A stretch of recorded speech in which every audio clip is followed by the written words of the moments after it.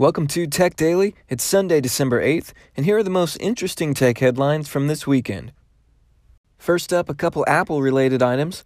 iPhone SE users who've been waiting for an update may or may not be happy to hear that Japanese blog site Makatakara is reporting we'll probably see the new iPhone in March 2020. But instead of just a spec bump to the existing hardware, it sounds like the iPhone SE 2 will probably feature the body style of the bigger iPhone 8 and be renamed to the iPhone 9.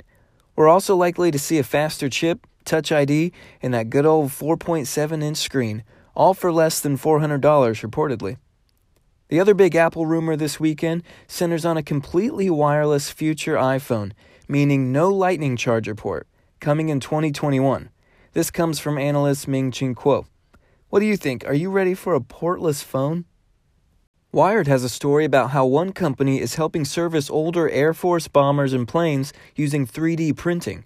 You see, some of these aircraft could be decades old, and the original manufacturers are rarely in business anymore. So the company Two Eyes has been printing up replacement parts for them, even for things like toilet seats, which took 4 years to get made and approved.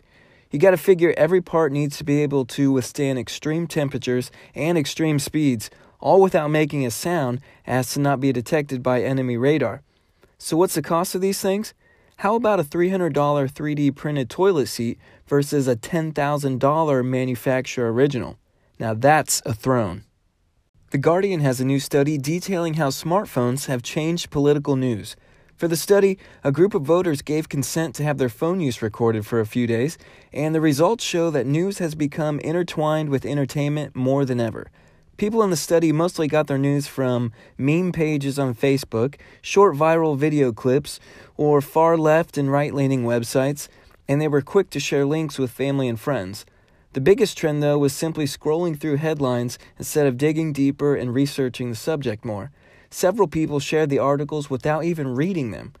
This constant delivery of drama and polarizing headlines has led to an unfortunate result. Participants in the study were found to not be able to remember news that happened even just a week ago. You see, when everything is breaking news, nothing is breaking news. That's it for today. Thank you so much for listening, and thank you to our sponsor. You can find the show notes in your podcast player of choice. I'm Shane Lothar. If you want to talk more tech, you can find me on Twitter at Shane, Lother. This is Tech Daily. I'll see you tomorrow.